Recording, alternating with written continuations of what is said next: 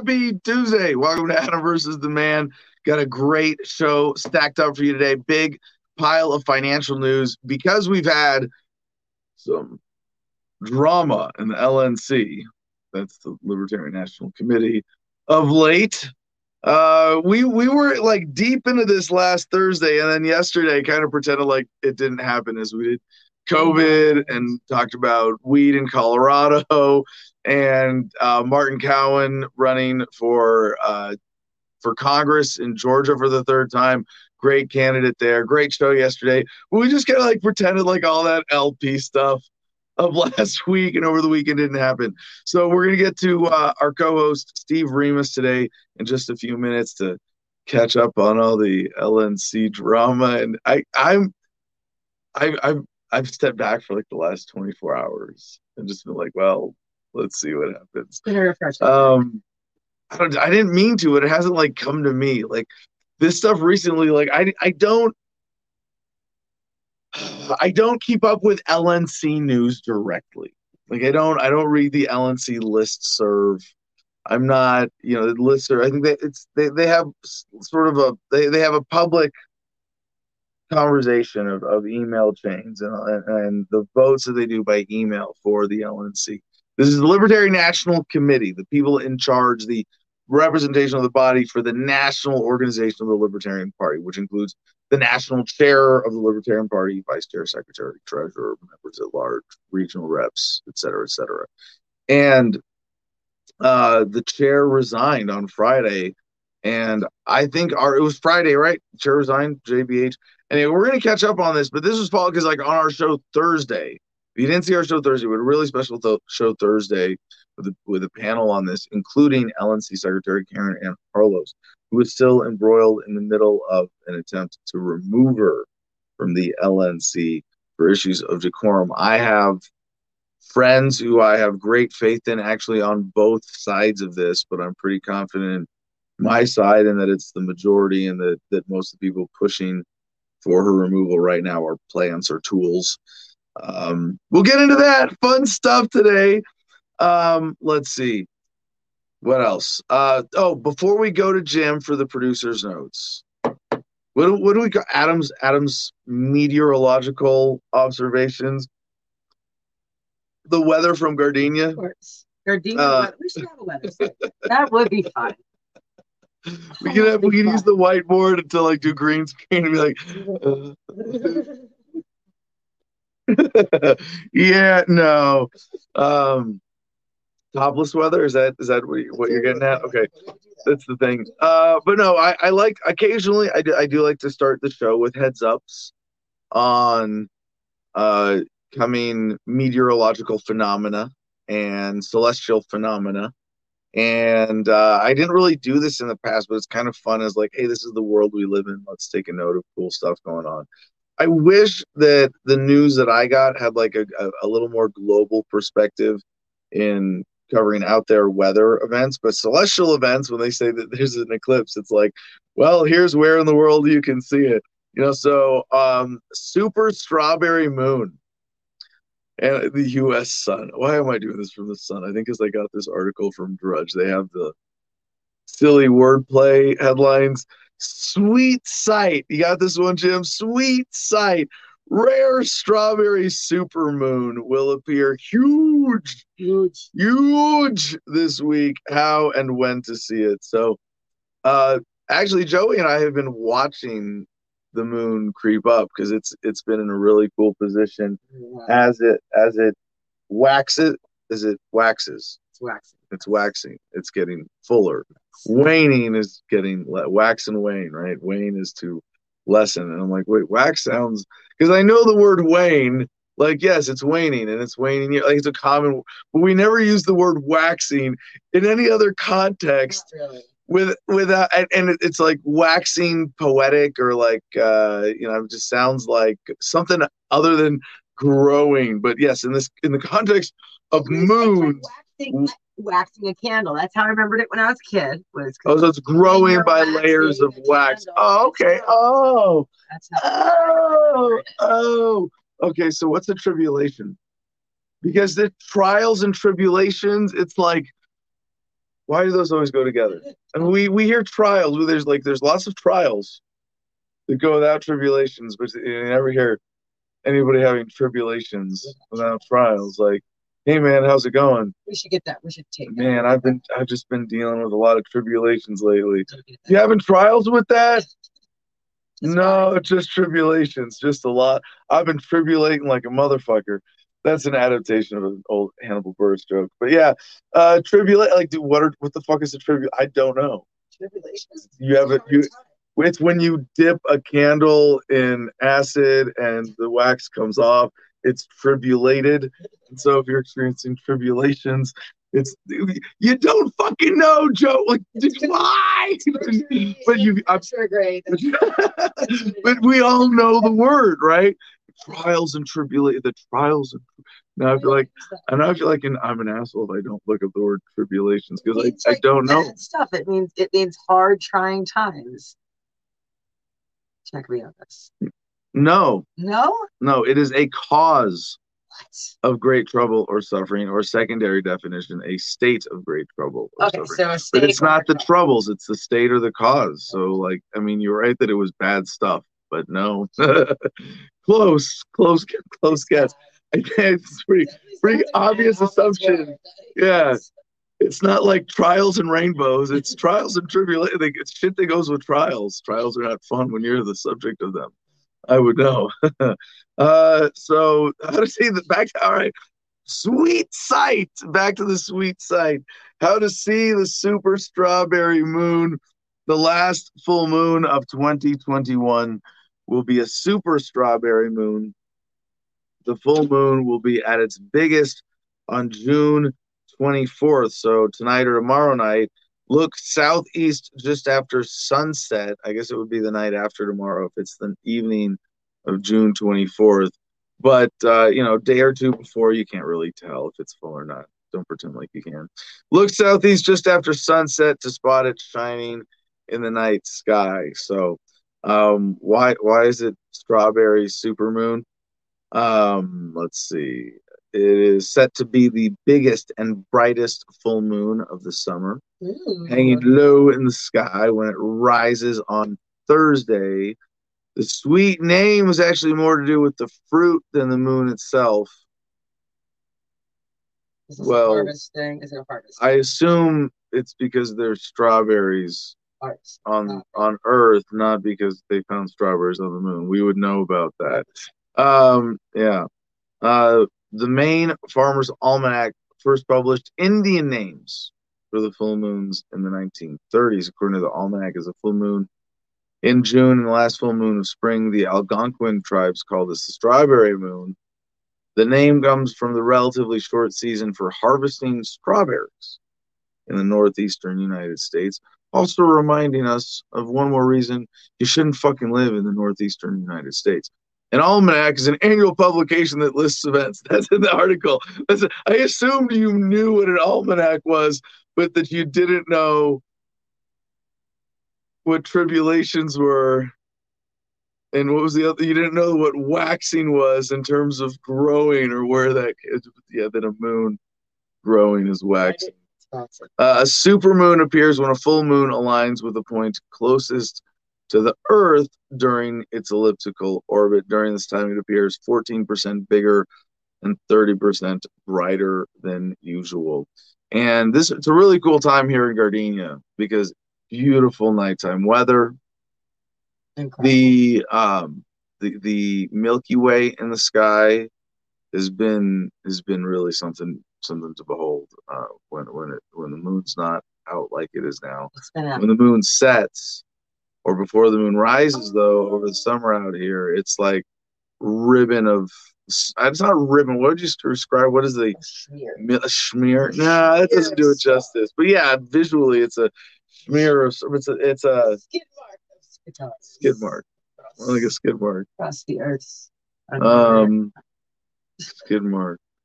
A pearl necklace across the sky. Yeah. So 14% bigger and 30% brighter than usual. We'll be out tonight, tomorrow night, Thursday night, doing some night photography. Maybe we'll get some. I guess I got a new phone. Yeah. I got a new phone with optical zoom and night photography. I am psyched about this. I got it a few days ago. I haven't tried it out yet. The S21 Ultra 5G, whatever the fuck. Yeah, Samsung S21 5G Ultra Plus super hydro mega phone with ultra megapixels and ultra wide 5G. It was ultra narrow. I don't know why wide band is better. I don't know. We don't have 5G in Gardenia yet. We're waiting for it. So the show's better, hopefully with better sound and video quality. And we should have a somewhat more reliable connection. Never have to worry about battery life with this thing. But night photography. Definitely better cameras. It's got look. She's looking at the back of it right now. How many cameras do you see? Those aren't all cameras. There's like 5 lenses and like one little thing. It's incredible. It's absolutely incredible. We're gonna get some good pictures of the sky. Put them up in the Patreon group. All right. Well, it's Tuesday. We got a lot of economic headlines to get to, and before that, even LP gossip. So with that, Jim Freedom, producer notes, please. LP gossip coming up, everybody. What's going on? Good morning to you.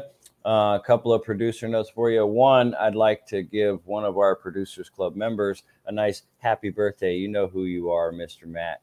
Happy birthday to you. I wanted to say that to you live on the air. The other thing I wanted to say, producers notes, yesterday's guest was from Colorado NORML, the National Organization for the Reform of Marijuana Laws. They would like us to issue a correction from yesterday's show. Their VP is actually Chris Chiari, Chiari, not Julie Richardson, who we had on. That's their VP. So not much of a difference. They just wanted to make sure that that was cleared up and accurate so that everybody knows who actually runs their organization, what's going on. As far as our notes, as far as our show, Adam vs. the Man, t.me/Adam vs. the Man is the public Telegram channel. I don't know if you've joined it yet, but if you haven't, you should. It's real easy. Download Telegram. Then then go to t.me/Adam vs. the Man, and boom, you're in the club. Patreon.com/Adam vs. the Man has a bunch of different ways you can support the show. $1, $5, $10, or even $50 a month. $10 a month is a sweet spot that'll get you access to a private producers club, which is another Telegram chat that we run. That's a great time, so definitely get connected and get yourself involved. Instagram has @theGardenOfFreedom. Adam was just describing his brand new phone that he's going to start getting some good night pictures tonight and soon with. Those will be posted on Instagram @theGardenOfFreedom. So if you want to see those, definitely get connected there. Instagram @theGardenOfFreedom. Next, we got the Crypto6.com. Yep, they're still relevant because we still got a guy locked in a cage, and we still got legal issues for these people. The Bitcoin church that was raided up in Keene, New Hampshire. So visit the Crypto6.com. and do your part. You do your best to help them out there with their legal fees, etc., and everything else they might possibly need, or just simply go there to write to the guy that's still in the cage. Lastly, GoGreenEnergyOnline.com. It's the best website we send everybody to that wants to learn more about solar power, micro wind power, zero energy homes, things like that. If you're looking to go off grid, you're looking to just make your home more self-sustaining off the grid, GoGreenEnergyOnline.com's website for you. And that's all I got. Thank you very much. Have a beautiful day. Enjoy the show. All right. Let's get co-host Steve Remus up on screen here. Good morning, Steve. How you doing, brother? Good morning. I am fantastic. I am also tribulating like a motherfucker today. So, it is what it is. So, what are you tribulating about? LP tribulations? I mean, I guess it's just normal libertarian. I guess we're just supposed to tribulate about everything. It's not every week the chair resigns. Yeah, it's not every week the chair resigns. It's not every week we have, I think, 2 or 3 regional representatives resign, and then we also don't try to oust our secretary of the party as retribution on their way out. So I think that pretty much sums up what has happened. The vice chair did rule that the initial ballot to oust Karen Ann was out of order. So they resubmitted, and it's for lack of decorum. If you go through the email list, every single one of them should throw themselves off the board. because. Well, I hold on. Have you? I want to play devil's. I'm going to argue against my own position here for a second. But have you seen the full case against Karen Ann, Richard Longstreth's full list of charges? I have. Against her. Okay. I have. And I was disappointed in specifics, but apparently for the board, enough of them know what that's referring to that they don't need specifics to vote on it at least. But as a member, I'm friends with Ebke, Laura Ebke, the former state senator in Nebraska. Great woman, great libertarian activist. She's the one who switched Republican to Libertarian as a seated senator and lost her seat as a result, and has been loyal and active with the LP since. And she is voting, or did vote at least for that. Yeah. And so, just as a rank and file member of the party, I said, "What have you posted about this? What's your position?" And she directed me to Longstreth's post, and I said, "Do you agree with the gist of this?" And she said, "Yes." So, okay, and even then, I think that a lot of the stuff's serious, and I do think Karen Ann is the most out of decorum member of the board. Like, it's not just the pink hair, there's a personality and the way she carries herself and deals with people that goes with that, right? Yeah, and it's like, okay, I mean, we all should know, right? So I met Karen Ann, I think for the first and only time at the Arizona LP convention, right? So it's like, she's going to be outspoken, right? That's not hidden. Yeah. It's very, and especially in regards to the way the rest of the board was treating this specific situation. Now, if they're taking, because I don't think what's happening is they're taking the whole body of work, right? They're going, well, in this particular situation, it's hold on, it's simpler than that, Steve. Let me get past this and see if you agree with the conclusion, which is a censuring from the board to one of its members to say, this is not okay, this is how it's getting in the way and how we don't like it and how it violates and how it is technically grounds for removal.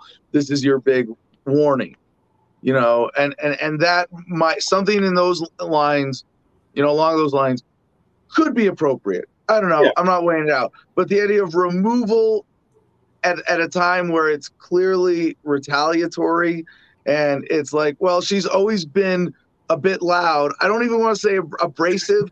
I get it in a way that some would find abrasive, but she works hard. She gets it done. She doesn't speak against the NAP. And everybody else in this party should be, ashamed when measured up to Karen Ann Harlos. And that they want to jump on this now. It's not that this is illegitimate, but taking this to removal instead of censoring, absolutely inappropriate. Doing it now in retaliation after her pushing the JBH issue and coming on this show Thursday, absolutely fucking inappropriate. Yeah? Yeah, no, I totally agree. Okay. Censoring, moving to suspend her is a very, especially since they initially tried to do it, from my understanding, out of their own bylaws. So that's a whole we just did something outside of the bylaws. Why are we gonna repeat that same? We're just gonna repeat the same mistake, and they all know, right? They all know that they have to hold an actual meeting to do this. So I don't know. It just seems. I guess I'm tribulating over the fact that we all seem to have elected a bunch of children who can't adjust their personality differences and communicate and get along.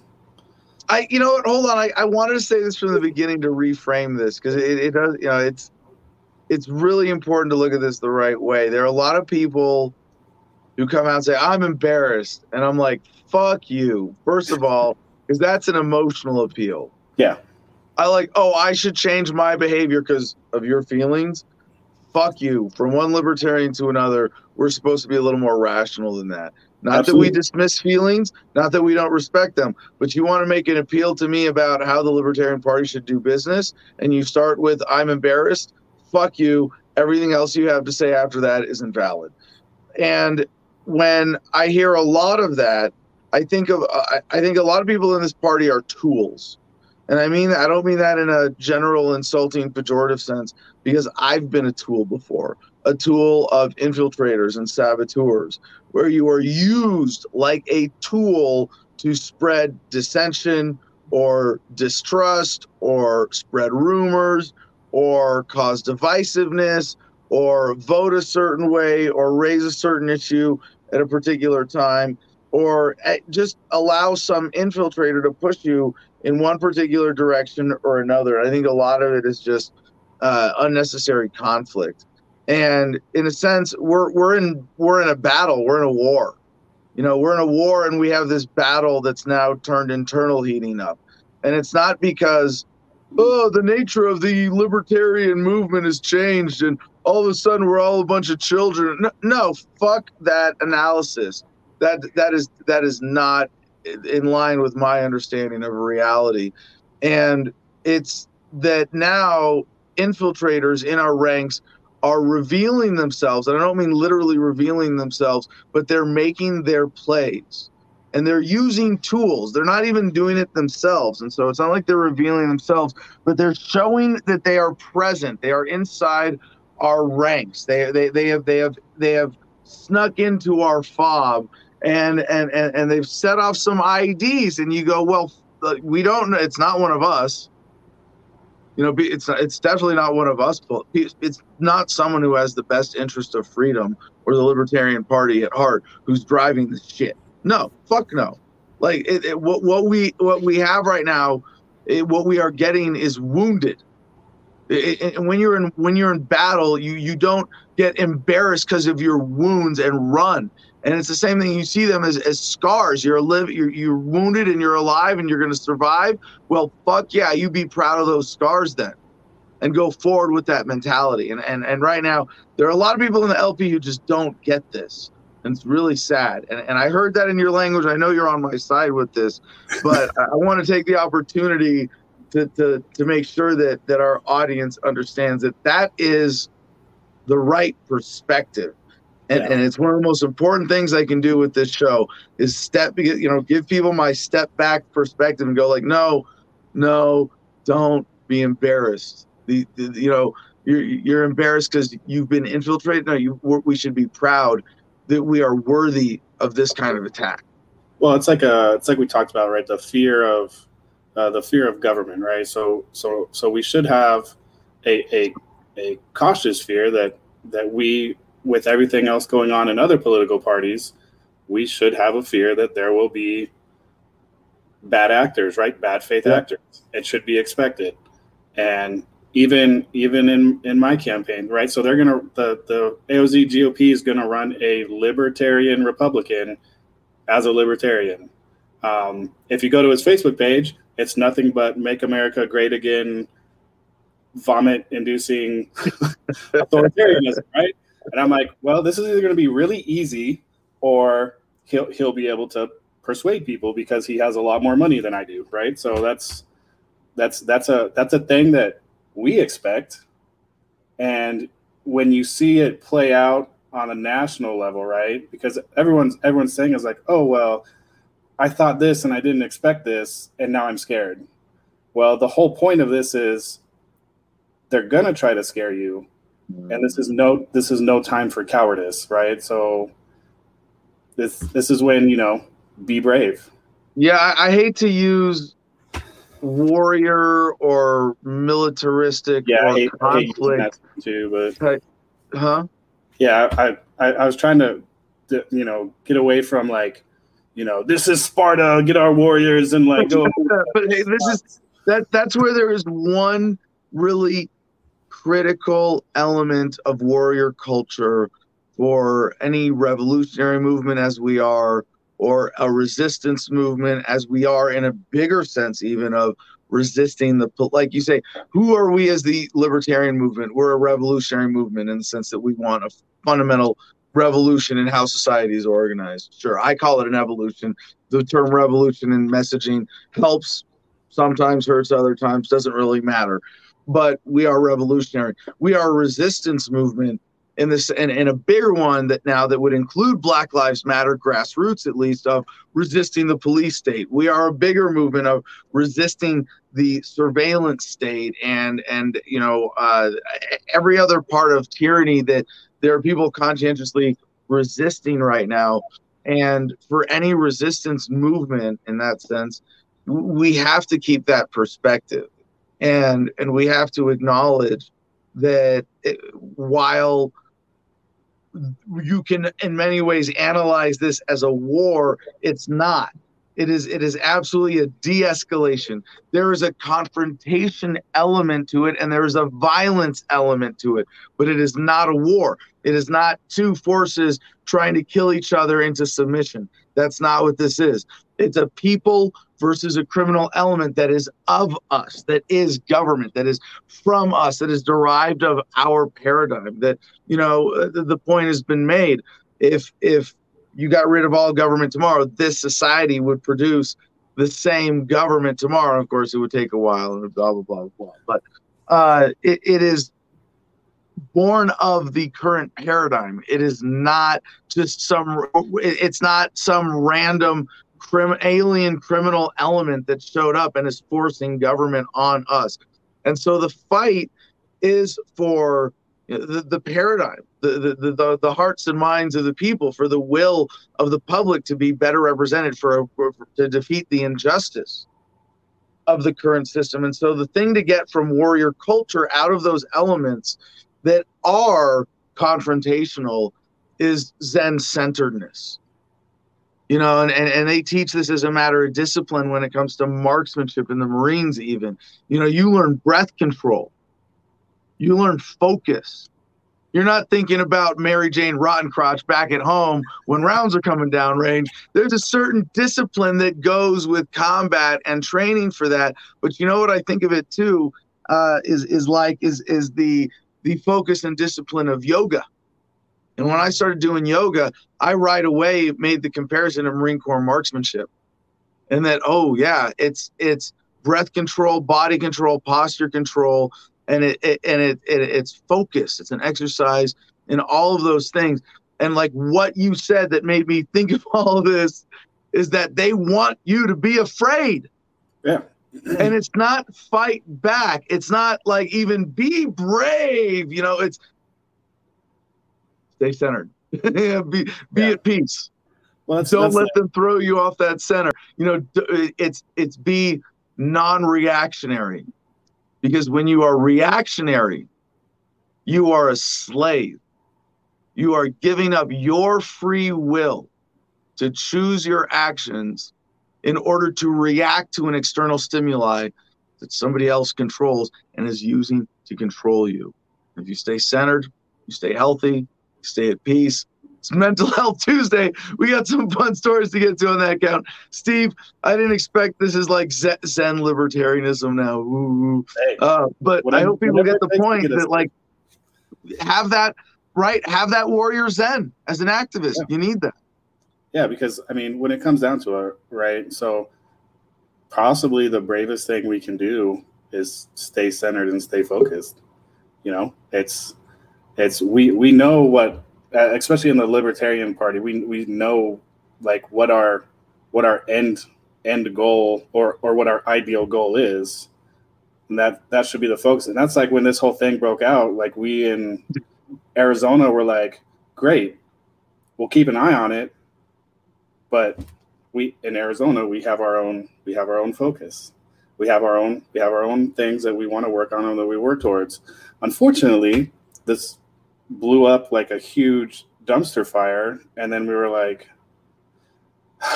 all right. And then we all start reading the email list and like, what is going on? Like, yeah. Well, hopefully it can be a cleansing dumpster fire and a teachable moment for the party, right? Yeah, as long as we learn something. What's happening? Everyone is exposed. Isn't that happening in the other parties? Mike Freeman on YouTube with that question. Well, and that's a good question. There is one thing is that we do lose, like very few people in Libertarian Party leadership have experience in old party leadership. and those that do go like, this is still so much better. Like there's like a stability of evil in the old parties. It's not. It's and there's still bullshit. I know I messaged you last night, and I was like, man, we should talk about caucuses, because when you look at the caucuses in the big parties, right?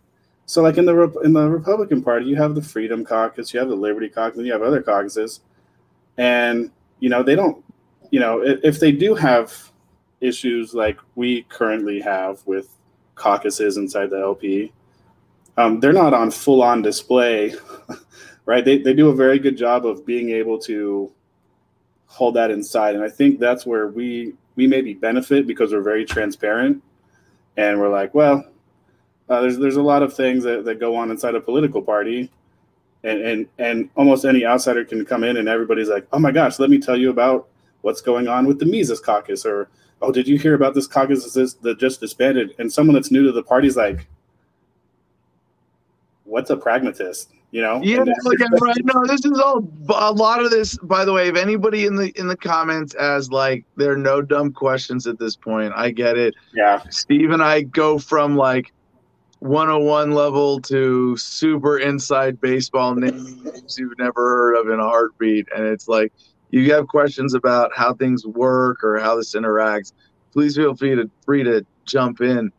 But the caucus thing, Steve. I mean, I made a joke on Twitter the other day saying like, I hereby officially resign from all caucuses. If you've got me on your Facebook group or email list from years ago, take me off. Except for one, I'm founding the Anti-Caucus Caucus, which is like, I think that's an old joke in the LP.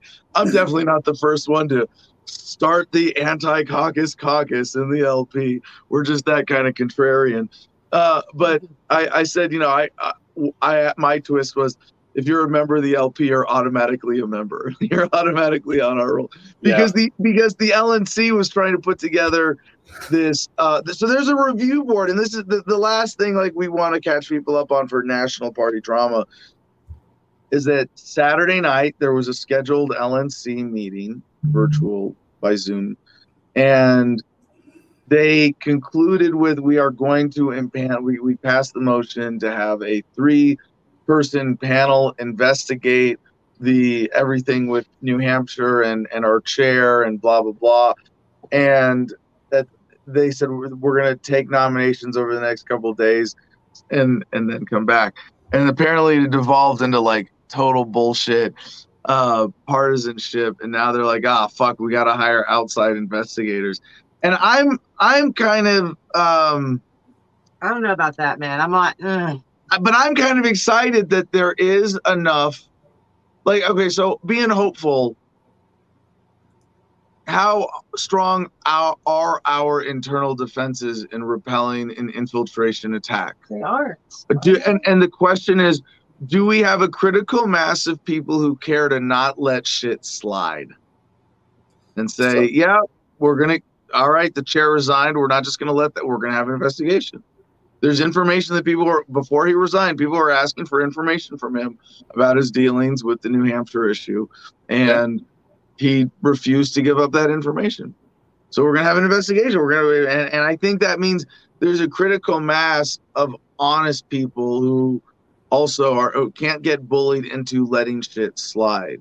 And maybe there's someone right now trying to muck up this process.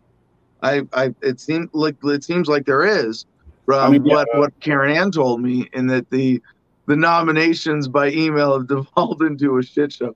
Pretty sure she called it a shit show. Oh yeah, and it's interesting to see some of the history, like some of the. I don't want to say that, you run the risk of having like people that have been in the party for 20, 30 years, right? It's an interesting concept to have them be the majority nominees for an investigation where some of them have already expressed their ability to not be biased in the situation. So you look at, okay, so we're going to have an outside the LNC board investigate, but is that truly a non-biased objective approach? Most likely not, because most likely the ones that have been in the party that long are some of the donors to some of the board members and the like. So unfortunately, I don't have a solution for that problem, and how you screen or vet people to do the investigation in a biased manner, right? Like it's almost like you have faith that the older members of the party will go and guide the party in the right direction through the investigation. But if you look at the major parties, all those people that have been in those parties for a long time, guide the party in the direction they wish it to go, and not. Yeah, right. They're all well. I think in our case too, there's a significant manipulation of who is encouraged and financially supported in their participation, and I think a lot of good people slowly get pushed out.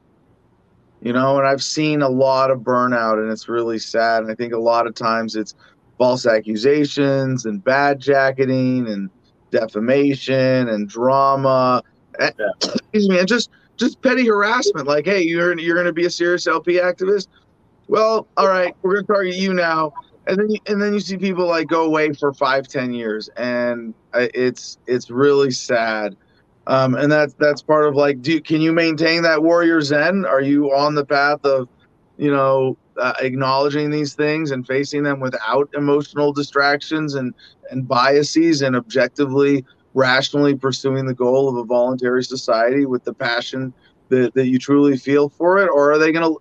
I mean, that's what they do. They rob you of your passion, and they fuck you up in such a way. And I've been tempted, and I've had times in my career where I've been less involved. I've never dropped out, but I've seen a lot of people come and go during my time, and it's sad when it's like, y'all never even fucking took my advice and read the Wikipedia article for COINTELPRO, did you? You have no fucking clue why you're being. It's not you. It's not you. And that's the thing that fucking kills me is it's gaslighting too. There's a huge element of gaslighting in all of this. Oh, yeah. And even if it's not at the level specifically of gaslighting, of misdirection and making people think poorly of themselves, and saying, well, you need to quit doing activism. You need to resign your position because you're a piece of shit, because look, you caused all this drama. And it's like, no, that drama came around you because you were effective. Yeah. And infiltrators decided to target you then. And and again, like fucking, wear your wounds like battle scars, and let's keep marching. So Steve, anything else you want to catch up on that, or you want to tell us your comment contest? Let's just go to the comment contest, because I think anything else will be a rather involved conversation. So let's see here. We're going to do, if you could get rid of one of your local government's policies or regulations, what would it be and why? Just one? I mean, I'm pretty good here. I think I got rid of all of my local government based on where I live. We're in unincorporated county land. By the way, if any libertarian ever asks you what city you live in, you know what the right answer is? Real libertarians don't live in cities. What are you talking about? What, we don't go where more government is? No. Where do they pile statists on top of each other? Yeah, so, and out here in the county government is pretty close to irrelevant. But yeah, great question. Well, I'm trying to think, what would I get rid of if there was like Joey out here? Is there something even? I mean, there's the weird existential threat of zoning and code enforcement. I guess property taxes. I get rid of property taxes, and they're pretty minimal. And I think as a disabled vet, I get to file. They haven't even bothered me about. I paid them for the first 2 years I was here because I was like, shit, I haven't filed the veteran exemption paperwork yet, and it was $400. So my whole thing. And they haven't tried to take it up on me for any of my improvements, because they're all encumbrances technically. Excuse me, right? Healthy disrespect. Weed laws for reasons. Yeah, for me though, taxes and zoning. I guess that's all I get here with county government. Weed's legal in the county.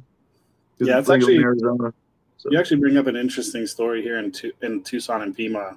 because the county and the city are fighting over who should pay more for water use here.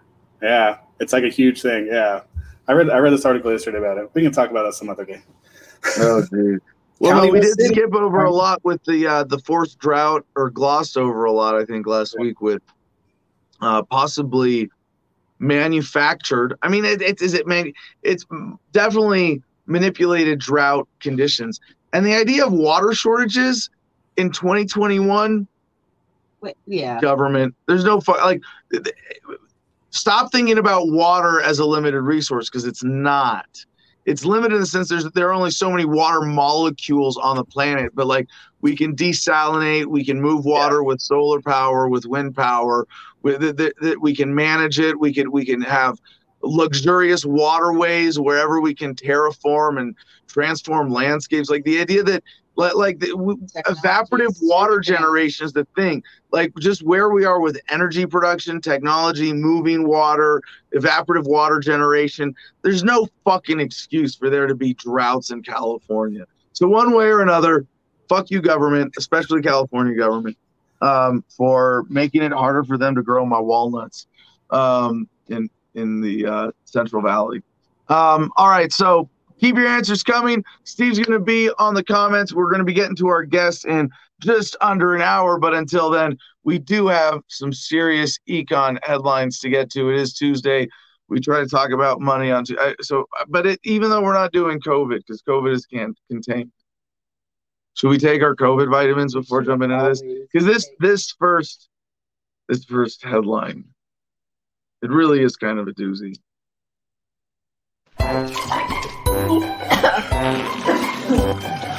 No.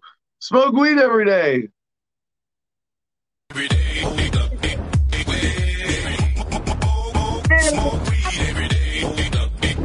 All right. Enough of that. We have big headlines, serious economic news to cover today, starting with this doozy from The Guardian. Yeah. I'll just be here sipping on my tea saying I told you so for the rest of my life. Is that what I'm doomed to become? Maybe. Is that I'm just gonna be like the old guy with the big beard and the long hair going, told you so. Yeah. The Guardian: world gained 5.2 million millionaires last year in COVID crisis. I have to say on this one, not so much and I told you so. I said it was going to be 5.163 new millionaires, and it's actually 5 point. They might be. I mean, I might be right. They might be rounding up, but yeah, right. Yeah. The two things I want to say about this. I mean, this is like, yeah, we got to talk about COVID, right? Wealth gap has widened as rich cash in on rising shares and house prices, says Credit Suisse. And so, yeah, here's a picture of a fancy car. Thanks, Guardian. This is really illustrating the story. But no, then they have a graph and where the millionaires occur. Like, and this is like, stop for a second. I got to repeat the number. 5.2 million new millionaires.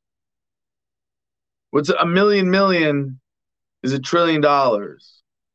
And we're talking, if these people went from broke to $1 million each, 5.2, you have $5.2 trillion in the hands of 5.2 million people, each now having $1 million each.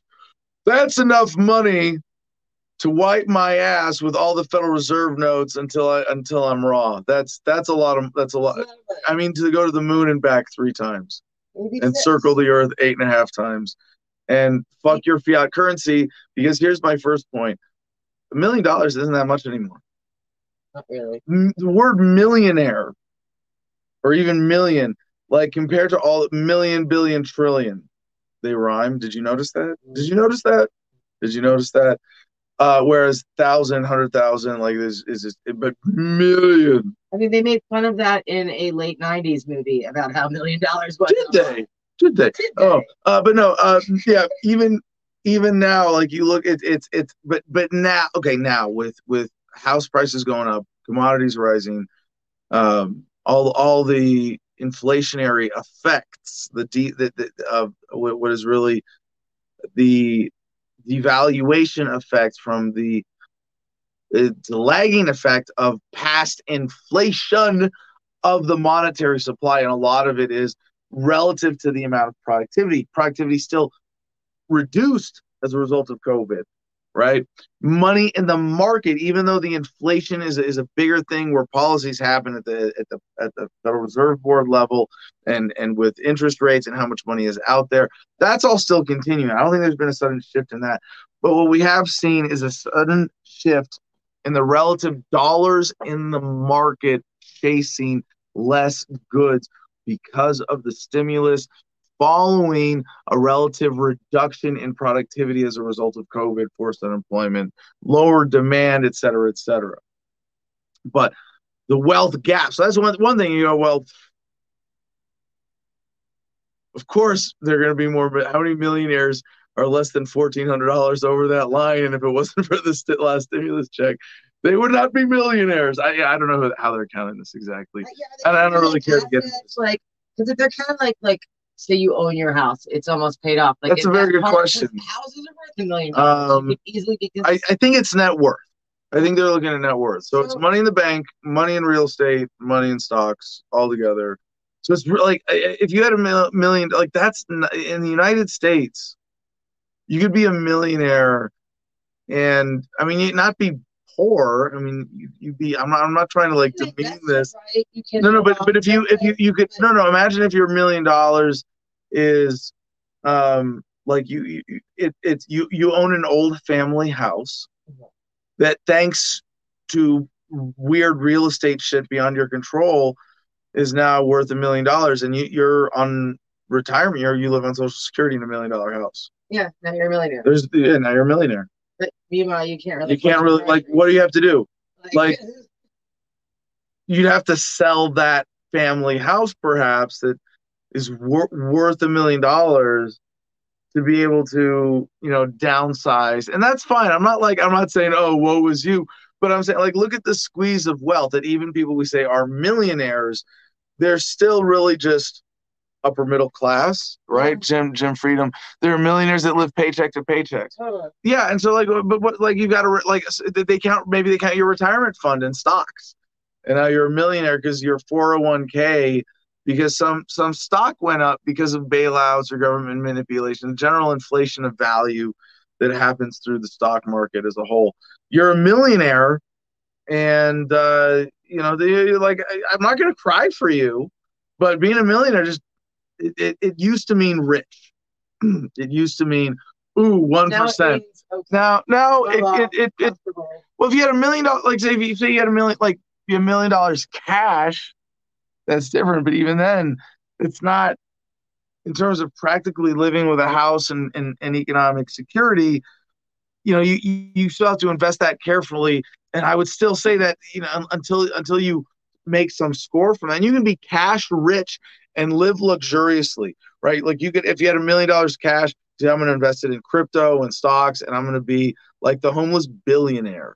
I'm going to travel from hotel to hotel and you have champagne and caviar every night. Like, incredible, actually. You could probably do that, but then you don't have any wealth, you don't have any stability. You run through that $1 million and then you're broke. A cool year making, right? So if you had $1 million, you're like, I want to live well, but I want to make wealth out of it. I want to invest it. I want stable investment. I want real estate. I want some significant holdings of gold and silver and crypto. You look at and you look at $1 million, and you're like, well, maybe it's not that much. But the thing is, that's still upper middle class, because middle class is paycheck to paycheck and zero net worth. Yeah. Paycheck, the middle of the middle class, the bulk of this bell curve is like me, most people. Like, I got some assets, I got some fun stuff. I'm not struggling. I'm never worried. But I'm actually, I think maybe upper middle class myself, in this weird way that I would define it, because on paper I'm broke. On paper I'm poor. I own an $11,000, $13,000 piece of land. I guess they'd assess it on Google. Google goes, oh, you're a celebrity, you're worth millions. Yeah. But like, I've got my fences and my driveways, and everything else is just junk on the land in terms of the value, right? So maybe I own like a $30,000 piece of land outright, and that's like my nest egg. I don't own significant stock or crypto or anything else. So like on paper, I'm lower middle class. I might say, because of the way I've engineered it in my values, I might be upper middle class, but not upper middle class, right? I don't have $1 million. My net worth nowhere near that, right? By the most exaggerated of claims. And I'd still say I'm in that like paycheck to paycheck category.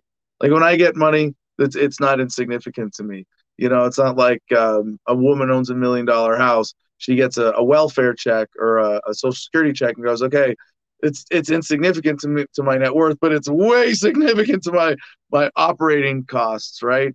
But then there's a big chunk that's there's the sort of lower middle class, I would say, in America, people who are, for the most part, still materially comfortable, but debt laden, right? There's that debt laden middle class. And that's what you want to fall out of, or you want to stay out. I'd almost rather be broke than in that lower middle class of people who are working in debt and working poor. Like, and the thing is, that's falling apart right now too. There's no working poor in America. Welfare's too good. Why the fuck would you be working poor? Like, working poor means working under the table now, right? Working poor is like, oh, I live on welfare and food stamps, and I get a food card, and I go trim butt every now and then, right? Or I go sell oranges on the side of the road, or I sell drugs on the side, or I got my own little hustle. I go work at my brother's shop and get cash under the table every now and then. But, you know, as far as the government's concerned, I'm just broken on welfare. Like, there's a lot of people like that. So that sort of lower middle class people are going, we've been getting squeezed. This sucks. Right? Get me the fuck out of here. Anyway, this is a long rant based on, you know, trying to contextualize this story. 5.2 million new Americans. And, you know, you get what, so this is not the point. I'm not worried about how many Americans cross that $1 million line. Like, oh my God, the rich are getting richer. That's not what this is. This is more like inflation, dollars devalued, real estate is doing weird things, while it's the billion. Remember, a billion is 1,000 millionaires. Of these 5.2 million, if 99.9% of them died, you would have you would have 5,000. What would it be?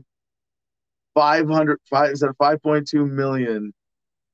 5,200 billionaires. And it's still a fuck ton. There was a growing super class. And it used to be that there was like a super class of kings, queens, oligarchs, super wealthy, right? And it's actually growing now. There are a lot more people in this category of super rich as well. And does it equate to the same political power when you need to be one of the top several hundred to be a political player? Maybe not. But this is a good thing for humanity, and eventually it should be everybody. The goal, again, should be everybody to have superfluous wealth. But billionaires who can eat whatever they want, travel wherever they want, live in whatever conditions they want, more or less wherever they want, who have access to whatever technology they want, health care and services they want. That's what wealth really should be about in terms of quality of life, right? It's not money to control resources or be an influencer or be famous. Like, for most people, like that's what. And right now, if you have $1 million, you're very comfortable, probably. Probably. But you're not rich. Unless you're giving 10 hours of your day to like something you're not interested in to maintain that $1 million, then I wouldn't. Well, fuck yeah, you're fucking poor. If in order to hold on to your mortgage, you got to be out of your house you don't get to live there 8 hours a day. You know, half your working day plus. You sleep there most of the time that you're there. Yeah, exactly. It's not your house. That's It's not practical wealth. It's wealth without quality of life. Unless you have a big family to leave it to, and you're working towards something. You know, I can argue that. Like, yeah. But even then, what are we doing with mortgages? We're paying the banks, paying the banksters, and you get working for the man. Anyway, it's all farce. It's all. And you know that's in the back of your mind. I know there are people in our audience who have mortgages, who have that mainstream lifestyle. You go, you know that voice in the back of your head that goes, "I'm not free. I have to go to work, because if I don't go to work, I can't pay the mortgage. My family gets kicked out." You're a slave. You set yourself up. You put like a Chinese finger trap from China. Aeronicus epicus wealth should be defined as passive income being greater than expenses. Yeah. Can you live well without working? That's wealth, right? More work means less sex, and that's not cool. Thank you, Empty on YouTube. Yeah, no, but that last one, can you live well without working? That's wealth. And I'd say in that sense, I'm almost wealthy. I can live, but not as well as I want. Like, I want to get my teeth fixed, you know. I want to get my eyes fixed, and I got LASIK. That was great, but mainly my teeth. You know, I want a personal chef and masseuse, although I don't mind if they're robots. You see where we're going with this? That's the profusion of wealth and quality of life that really should be coming for everybody. So this 5.2 million new millionaires, I'm like, okay, I see what you did there, but do we resent them, or do we go, no, it's this process? And then even if you look at that, you look at the top and go, there's a lot more billionaires. Maybe this whole concept of wealth as we know it.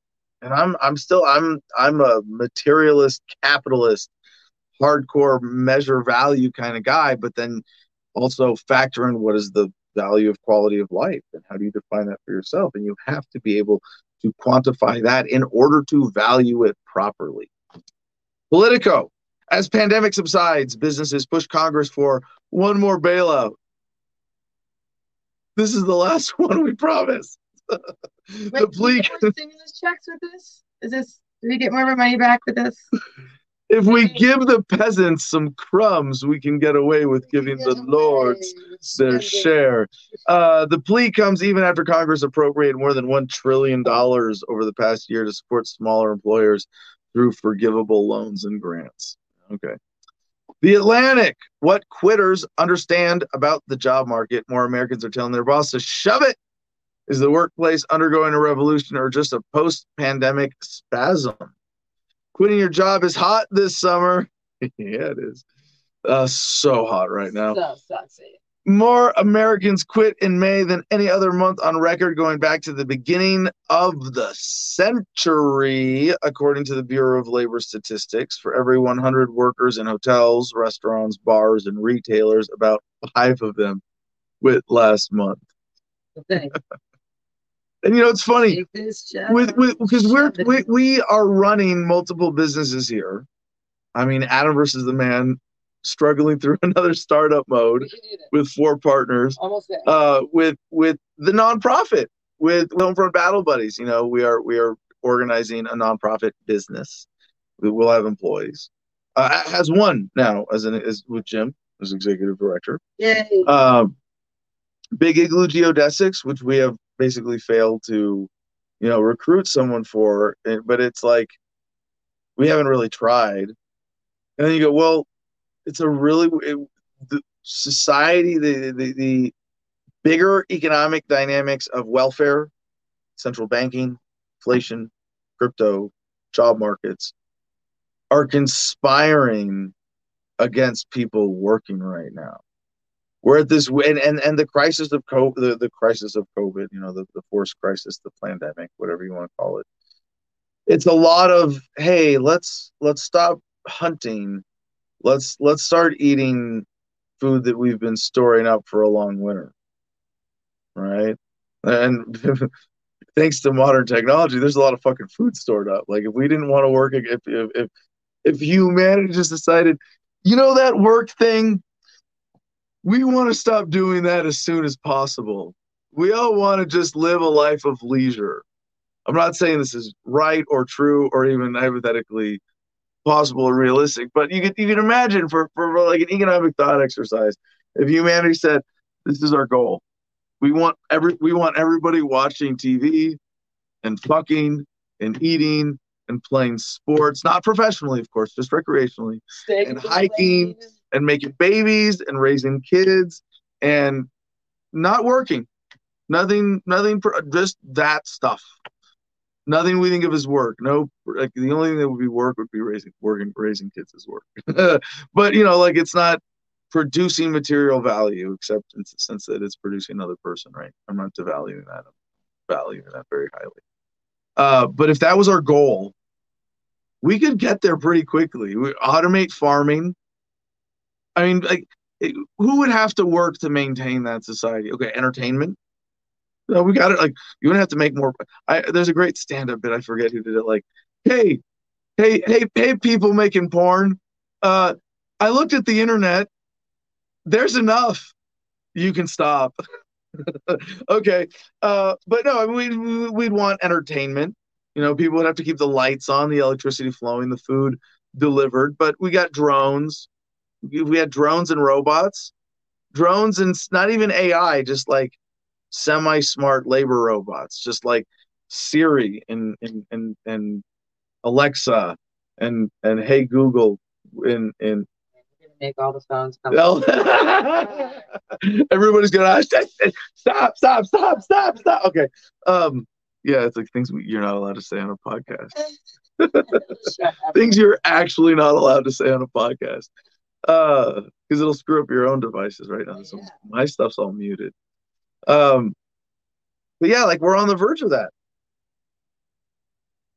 How much does this wave and I don't think we're gonna go to, I mean, but when that's an option technologically, what does society look like? That's the bigger, more beautiful question here. When people are liberated, as we have been so far, like as agriculture liberated humans from having to all be hunters and gatherers. It was the first major leap in specialization of labor. Oh, one dude can grow enough food to feed the village and the rest of us can do other shit? Cool. And we didn't all get lazy. Like, that's not human nature. We produced and innovated. And even then, when you think back to the primitive times, it was, we can specialize labor, then we can invest human resources in security. We can build fences and train warriors and build better houses and be more comfortable and have clothes and, and shoes and cobblers, tailors, smiths, all of those came out of that first massive phase of human specialization of labor. Let's not forget prostitution. And prostitution. But even then, everybody was kind of directly connected to your food source, or one step removed. Like, you knew where your food came from. Yeah. Gradually, over the last couple hundred years, that has changed. Now, most humans on Earth, although there's still a big chunk that are connected, as I would think of this, but most humans on Earth, certainly in all developed countries, 99% of we are 99% of food that humans consume, we are divorced from its origins. And I'm not that special this way. Like, even me, like, if I get eggs from my neighbor, that's great. Then I'm like one step removed. And I make tea, make iced tea. I don't know where I make my own tea bags or figure it out. But now, quitting your own job, we might be at this phase with a technological profusion of wealth that means nobody has to work. How does that manifest? How does that shift? Well, more Americans quit in May than any other month on record, going back to the beginning of the century.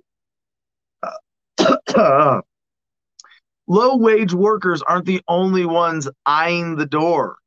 In May, more than 700,000 workers in the Bureau's mostly white-collar category of professional and business services left their job, the highest monthly number ever. They left their jobs across all sectors and occupations. They left their jobs across all sectors and occupations. Foreign employees now say they've considered piecing out of their current place of work. The Atlantic, that's so vernacular now. We can use it in written, formal journalism, they've considered piecing out. I'm piecing out. No, peace out is what you say. We have verbified and mainstreamed piecing out. Peace out as a verb. I'm piecing out. They pieced out a while ago. Really? Not Yes. Like pieced out like the Right, that's a true thing. No. Come on. All right, to the bigger economic trends in inflation, DNYUZ.com, as lumber prices fall, the threat of inflation loses its bite. Remember, when we were following this, I was excited by the possibility of runaway inflation in the era of crypto and the internet and being able to get away from the dollar. But remember, the people with the best mathematicians money can buy know how to manipulate this and pull it back. And I did tell you this was a possibility.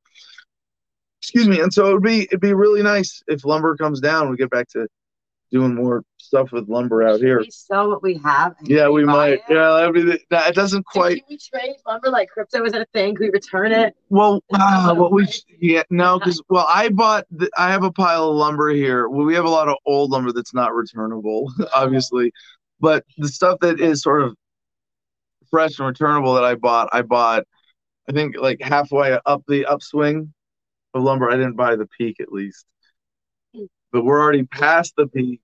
I'm not moving. I'm not trying to.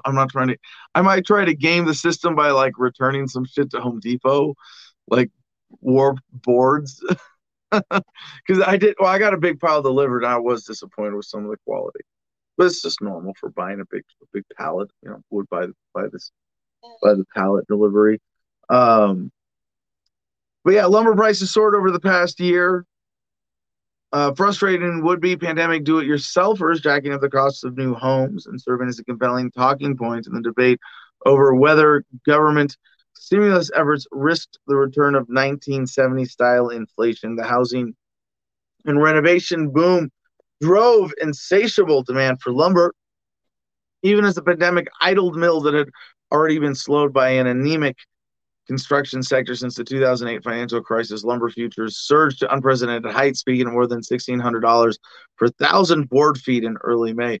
Now it's like, fuck, now we all have to know what 1,000 board feet is. I mean, I can't figure out what a barrel of oil is and why $100 for a barrel. Board foot different than a regular foot? It's feet of board. It's okay, just like they say oil per barrel. They're not literally moving oil by the barrel. It's per 50-gallon unit. Or is it 55-gallon drum? Anyway, that's what a barrel of oil is. They're not actually moving it by the barrel. Board feet is a similar measure for lumber that's milled lumber for retail that's like a certain quantity, and it's feet, like board length. And so that's why they call it per 1,000 board feet. It's some industrial measurement of that unit. But like $16,000, like what's that? Am I supposed to pay attention to track the cost of 1,000 board feet? Anyway, but since then, the prices of those same plywood sheets and pressure-treated planks have tumbled as mills restarted or ramped up production. Some customers put off their purchases. Still, prices came down. It's a dance of supply and demand that has reassured many experts that the Fed, in their belief, that painful price spikes for everything from airline tickets to used cars will abate as the economy gets back to normal. It will for some things, but there will still be lasting effects. Steel is still up, and lumber, the experience with lumber over this pandemic has been an interesting fluke, so to speak. The spike in steel prices, or the surge, seems to be a little bit more enduring, not endearing. The endearing price surge. It's such an adorable little price surge. No, the enduring price surge in steel, based on much more stable economic factors, driven, of course, by the automotive industry, manufacturing, electronics, et cetera. Although new autos being a major factor here, I am very hopeful that you're going to see this crash as well. The thing is, the defenders of the dollar system are going to say, oh, look, inflation's not really a thing. Steel came down, wood came down. It's like, no, motherfucker, it's because they ramped up steel production. Or they ramped up wood production, or as they are doing right now, and steel demand went way down. Now, I think steel demand is going to go up eventually, but there's an artificially inflated demand for steel with the auto industry manufacturing with lots full, like there's a, like in a free market, you wouldn't have auto dealers with lots full of cars, and some of them are fucking obscene. You wouldn't have the airplane graveyards that we drove past in Southern California on the way to the California Convention. Yeah, they are cool to see airplane graveyards. But auto junkyards, you look at all that steel, and your heart's got to weep at the economic inefficiency that represents. And I know I'm going to keep going, economic inefficiency. Well, you know what? That economic inefficiency is a diversion of energy and time and resources that could go to actually meeting human needs. And I see a dealer lot full of cars that no one's driving, that they've spent how much on manufacturing. Those cars are sitting idle while there are kids going hungry, while people need life-saving surgeries. And instead of those resources going towards providing those human needs, it would be better expressed by a market demand because of the distortion of statism, central banks, government, corporatism, et cetera, et cetera. No, we have lots full of cars that no one is driving, and maybe nobody wants. And then you see that and you go, okay, Adam, well, inefficiencies happen, misallocations happen. Sure. Why isn't recycling of happening the way that it should? Again. Oh, by the way, administrative note, shout out to our one viewer on Twitch, where we just launched this week with the live show. We have one person watching on Twitch right now. Congratulations. You are the one and only first. You could be the first subscribers, followers. Are we getting comments? Are we getting comments from Twitch yet? We will be able to get comments. So if you're watching on Twitch and you comment, stand by. We can read and pop up just like here on good old YouTube. It's happening. It's happening. We'll get there. Well, Twitch, at least if you're watching, can you someone was watching Twitter, someone in the Producers Club, if our one viewer on Twitch right now would like to make a comment, please share this on Twitch. We'd like to take advantage of the platform. I think, like I said, yesterday about our first day on Twitch, I think gamers, are inherently skeptical. So, for integrity's sake, I'm not gonna bullshit you and try to say, because I play Two Dots, which is like people who pretend to be smart's version of Candy Crush. You're gonna get some hardcore Mario Kart with me, and then you can claim to be a gamer. It's on the phone now. I did love Mario Kart back in the day. There was one other game I was really into in college that I used to get stoned and play, like. Is your Super Mario? No. It's not the creeper one. No, it was like Tamagotchi, or Tamagotchi's the fake thing. Yeah. It was like you would roll a ball of junk and pick up more junk, and the goal was to make the biggest ball of junk. Someone please tell me what the name of this game is, because I want to get it now, like on an emulator to play on. Like this is like as like satisfying simple stoner game. Paperboy. It was like two Japanese words. I don't remember that. Was it Nintendo or Sega? Wait, you said college, so you're talking like PlayStation. It was 2005, 2004. I was not. I was still playing my Super Nintendo. I'm looking at the Producers Club. Nobody in the Producers Club can help me out with this. Nobody knows. Come on, Producers Club. I'm pretty sure if I Googled like that game where you rolled stuff into, where you rolled junk into the ball. I think it was N64. Was that still a thing in 2004? Was N64? It might be. Look, N64 was like my son still plays my GameCube and calls me and asks me how to get through certain levels in Zelda. So it's so interesting now that like even while cutting edge of gaming technology is super fucking out there, gaming technology that is truly antique at this point is still fucking amazing. And it still works. And will blow a kid's mind. And yeah, this was like 3D. You play like a little cartoon guy. Katamari, thank you, Katamari Damacy. Tamagotchi, what was the thing? Close. Yeah. Katamari Damacy. I want to play Katamari. Someone find me a Katamari. But you need a remote. You can't. Oh, I could do it with my phone. Is there a phone version? Is there a good phone version of Tom? Maybe there's a good phone version of Katamari Tetris right Damacy. now, so why wouldn't there be a good version of whatever the hell you just said? Say it again. Ta- Tama. Put it on screen. Katamari Damacy. Like And it's calamari, Damacy, or it like looks like it's pronounced Katamari Damacy. It's a good question. I'm gonna look that up. What are those Japanese words actually mean? All right. Back to talking about steel prices and how it relates to you. Because today's show's title is something in your wallet. What were we talking about? What do we talk? The strawberry supermoon in your wallet. The strawberry supermoon will not affect your wallet, but the econ block stuff will.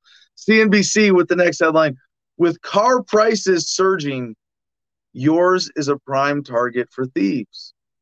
And this is an I told you so, along with the general crime wave following coming out of COVID, with all the mental health issues people are still dealing with. But also, remember, I predicted this around the time, I think early when we got the first Biden $1,400 and like, was it late January or early February? People were getting this $1,400. I was like, and people aren't working. At first I thought that used car prices were going to go down, that it was going to be a buyer's market. But it turns out there are a lot less people with jobs who want to buy new cars on financing, get a loan from the bank, and instead would rather buy used cars. So to the story bullet points, the pandemic has helped fuel the biggest jump in auto thefts in more than a decade. Experts say higher prices for new and used cars are making vehicles even more valuable to thieves. Surprisingly, many vehicles are stolen after the driver leaves the keys inside. And so we do this all the time here. Here, I mean, but like no. I mean, like in through Gardenia either. So. No, I don't mean here in Gardenia. I mean here in Northern Arizona. Oh well, yeah, the same thing. We did this at the Verizon in Prescott because we have puppies in the car. And we did it in Seligman, thing is, Seligman's got a tourism. There's a threat there, I guess. We left the car running to leave the air conditioning on for the dogs and the windows cracked. Anybody could have gone in there. Anybody could have gone and stole the dogs in the car. And it's kind of like, if you're gonna steal a car, don't steal one with the dogs in it. No, except for our dogs would be in the window wagging their tail. Like, no, it's not. It's not because they're trying. It's not because our dogs are security threats. Because it's like, now you got to deal with these fucking dogs. Yeah, right. I mean, my pickup truck is pretty well composed to not be the one you want to steal. Let's just put it like that. But yeah, all right. We got a lot more headlines to cover today. Still a lot more economic headlines to get into. So Katamari Damacy means clump spirits. And there is a new game on all the new platforms called Katamari Damacy Revo. I'm pretty sure it's Damacy. Damacy. Even though it looks like Damacy. Or Damacy. Damacy. It's Clump Spirit. No. Clump Spirit. That's a very appropriate name for the game based on PlayStation 2 I remember playing. Yeah. No, it's like, it's a pretty cool explore worlds, pile up. Jim, you want to pull up? Like, all right, I'm done bullshitting gamers. My point of all that whole gaming sidebar was that gamers are skeptical, and I think it's a huge opportunity for libertarian outreach. Totally. Because, and the thing is, a lot of gamers, and I will say something at risk of insulting the gaming community. I think a lot of you, the one of you watching on Twitch right now, video games are not just recreation, but escapism. And at that point, it's not healthy. Gaming inherently is not healthy or unhealthy, but escapism is unhealthy, and excessive sedentary lifestyle is unhealthy. And those are the two risks I see. But the one I want, and I'll address both. But the one I really want to talk about is that there are a lot of great minds who are tricked into what they think is irrational ignorance about government and politics, and thus tempted by escapism a little bit more. And it's not escapism of video games necessarily, but escaping politics with other things, escaping community, escaping society, escaping even the reality of your interactions. There it is. Yeah, I know Jim's going to pull up a Katamari clip. This is how I spent my time. So yeah, Katamari Damacy. It's a great stoner game. It's a great just like mindless meditation game. And something that's fun to just sit around and do with your friends, eating pizza in a dorm room. I don't know. I probably don't want to get sucked into it again. But there are a lot of great skeptical minds in the gaming community, and they enjoy various games because they involve flexing that skepticism muscle. D. Vincent W. Gamers are into games. Many do not want to get political. Many hate politics and find games a satisfactory escape. No, and I get that, and I think that there's a problem with that, and it's an escape from not because you know what? Guess what, motherfuckers? You just turned yourself into an NPC as far as the real world is concerned. You have to be vigilant. I mean, you don't have to get involved and dive in, right? But you definitely want to be vigilant on what's going on around you. And people literally controlling. Don't be an NPC. Yeah, man, don't be an NPC. Don't be an NPC in the real world. You might be an NPC. Wait. If you spend all your time with NPCs in a virtual world, you might be one of the NPCs in the real world. And I would say that the world needs you to step away from the gaming for a minute and apply that brilliant skepticism to the political reality that the world faces. That's my plea to gamers. Dilly. Yeah. So Bloomberg at yahoo.com, a record buyout is just the start as wealthy flee U.S. tax hike. For 110 years, 4 generations of Mills family members earned their money by expanding their great-grandfather's Chicago apron business into a medical supplier that ranked among the nation's largest private companies. But soon after Democrats turned their attention toward raising taxes for the wealthy this year, the family signed a deal to cash out billions. It was no coincidence. According to people close to the more than $30 billion transaction, which sold part of Medline Industries, Inc., to a consortium of Wall Street investors and the healthcare industry's biggest leveraged buyout. You're going to see more of this. No shit. And this is like Mark Cuban and Elon Musk arguing against the wealth tax. Like, well, I'd have to sell stuff, and then important stuff is devalued. Like, I'm a billionaire because I run companies, not because I'm sitting on a pile of cash. So tax income, not wealth. And I say fucking tax nothing. Like, why steal shit from anybody? But because you have unintended consequences, you're going to see real weird economic surges as a result of people who are in that super rich bracket now adjusting to tax threats. Financial Post, lessons from California's pot industry bailout. Dun, dun, dun. Getting cannabis regulations comes at a high cost as California's $100 million fund to help floundering marijuana businesses is made clear. And, you know, the funny thing about the story, I don't want to get too into it again. Links in the notes, t.me/Adam versus the man. Every day we post all the links of everything we cover on the show if you want to get more into it. If you want to get more into this one, there's some fun thing here. But Joey is G.I. Mary Jane. And with our recent experiences in California, this is just one indicator of the bigger problem in California, which is that they haven't gotten their regulations set in a way that allows dispensaries to develop as healthy businesses.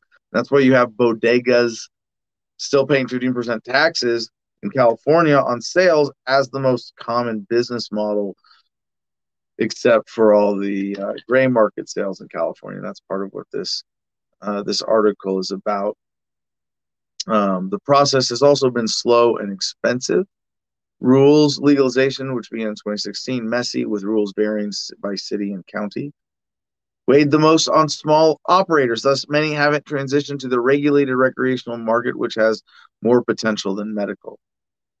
So you have a lot of people operating in sort of bodega gray zone where they're willing to make a storefront happen, but not make it a nice storefront. And it's kind of wreaking havoc on patients too, because hear me out. Reliable strains. Somebody who needs high THC, they can't find it in a recreational market, but yet there is a scarcity of medical dispensaries because the regulations are fucking ridiculous in every state. And in most states, they require 24-hour surveillance on your grow. You can't even pick your nose at work without the state seeing it. It's like that. 24-hour surveillance. They get to see the cameras whenever they. I still think this is the middle of the war on drugs now, where we're fighting for production rights rather than personal usage rights. But it is still a very important fight, and in California, a very real one that has real consequences. And it's not, we don't want to complain because, patients still have better access than ever before. It's fucking a great time to be alive. Axios, another headline from California. California to pay off unpaid rent accrued during COVID-19 pandemic. And it's funny because California is like this economic powerhouse and then goes, oh, look, we can make socialism work, sort of. No, you can't. Excuse me, NPR.org. Cargo is piling up everywhere, and it's making inflation worse. How's that? John Nephew thought he had a winner with a new tabletop game called Dice Miner. Importing games from China turned out to be its own roll of the dice. Yeah, he ordered a 40-foot cargo container full of games from Shanghai in December, anticipating delivery in about 6 weeks, and said the games took nearly 6 months to arrive, an increasingly common example of the supply chain bottlenecks pushing inflation to its highest level in more than a dozen years. So the way this is working and why this affects inflation is price inflation, not real inflation. You go, how does this affect inflation? Adam, inflation isn't inflation of the monetary supply. Yeah, this is the other inflation, actual price inflation, which is the misuse of the word inflation, which should be used to describe what increase of the money supply. And we should only say inflation when we're talking about prices with the words, at least with the word price inflation in front of it. But you reduce supply because of supply chain bullshit around COVID, you're going to have runaway price inflation. Now, this leads me to believe that what we're seeing now is a surge, not a spiral of inflation, that they will be able to pull this back. So, yeah, don't get too carried away with maybe you're leveraging up or you're, I don't want to give too much advice because this is a good time to leverage up, to borrow against the dollar, to take out long-term loans, to use that to buy crypto or real estate. Those are good plays against inflation for an individual. If you can get a loan, if you can arrange your personal finances to take advantage of it this way. But I wouldn't be super confident right now, given that this trend in shipping bottlenecks will be overcome in the next couple of years, right? This is not a permanent thing. And there's other manipulations and people who want to make this happen for specific plays they're making. But we will straighten this out, and that particular pressure on price inflation is going to go away. I'm not going to pretend that I can make the prediction which ways it's going to go. Because it could go one of two ways, right?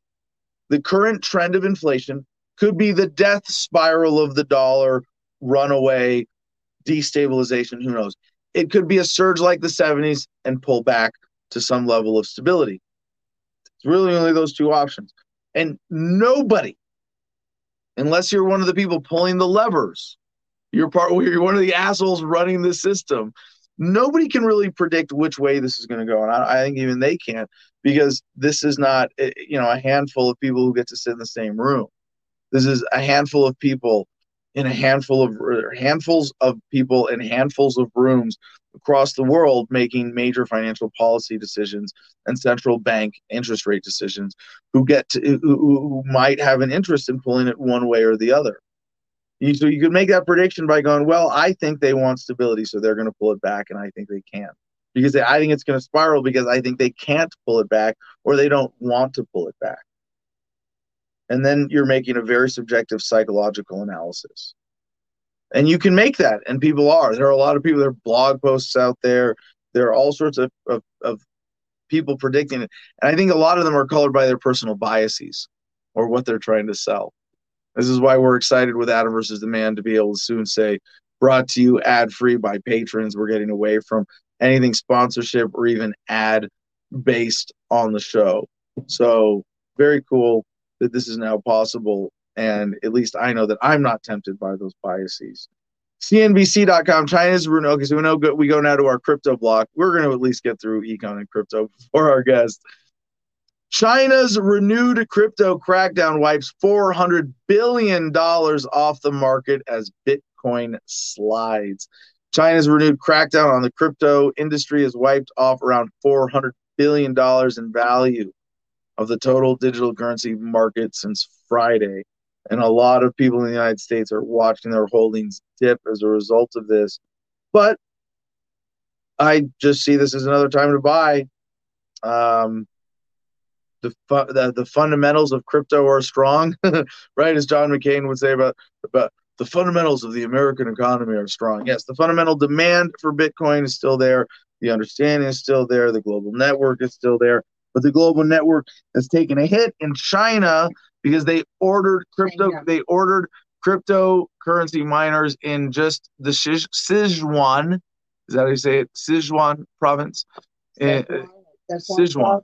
But with an E. It's not Szechuan sauce.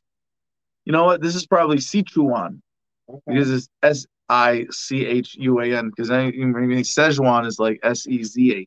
Yeah, so CH has got to be like a harder ch sound. The People's Bank of China urged financial institutions not to provide services related to cryptocurrency activities. And we have some more bad news for crypto.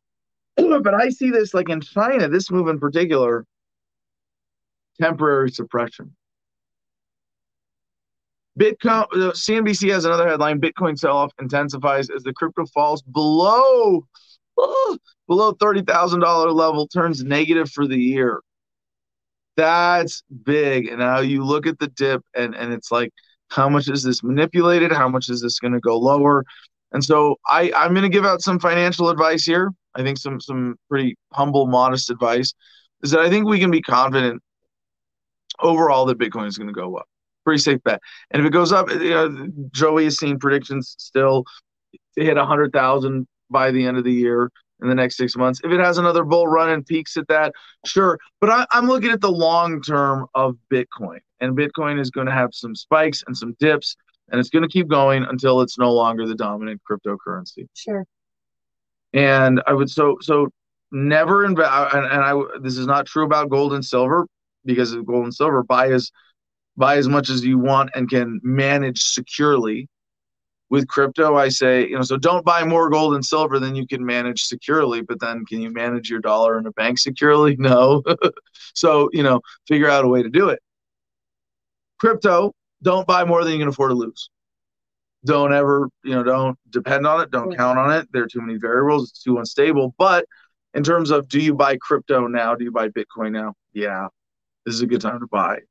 I don't think Bitcoin is going. I think it's going to. It might go down more. I'm not trying to call this as the bottom, but I think this is the end of the major dip phenomena that we're seeing right now. Just like everything else, there is growth in time. So as long as you're patient with whatever you do, right? And I would predict that you're going to see another spike over the. You want to play it short term? I'm not giving short term investment advice. The next stimulus, because I'm not following it on a short term basis. Like, buy now and sell in 3 months when it hits this. No, but like this, if you got $500, $1,000, or maybe for you, if you're very fortunate and you're able to safely diversify and throw 5,000, 10,000 into Bitcoin, now would be the time. If that's a lot of money, do you do a lot more research? If you're gonna spend more than 10,000 on crypto right now, you better be doing a lot more research than listening to Anna versus the man. And I'm like, if you're not, you're an idiot. And I'm gonna stop giving out financial advice over that petty immediate level. But Yahoo Finance has this headline from Bloomberg: Bitcoin forms death cross as sell-off shows no sign of reprieve. Ugh.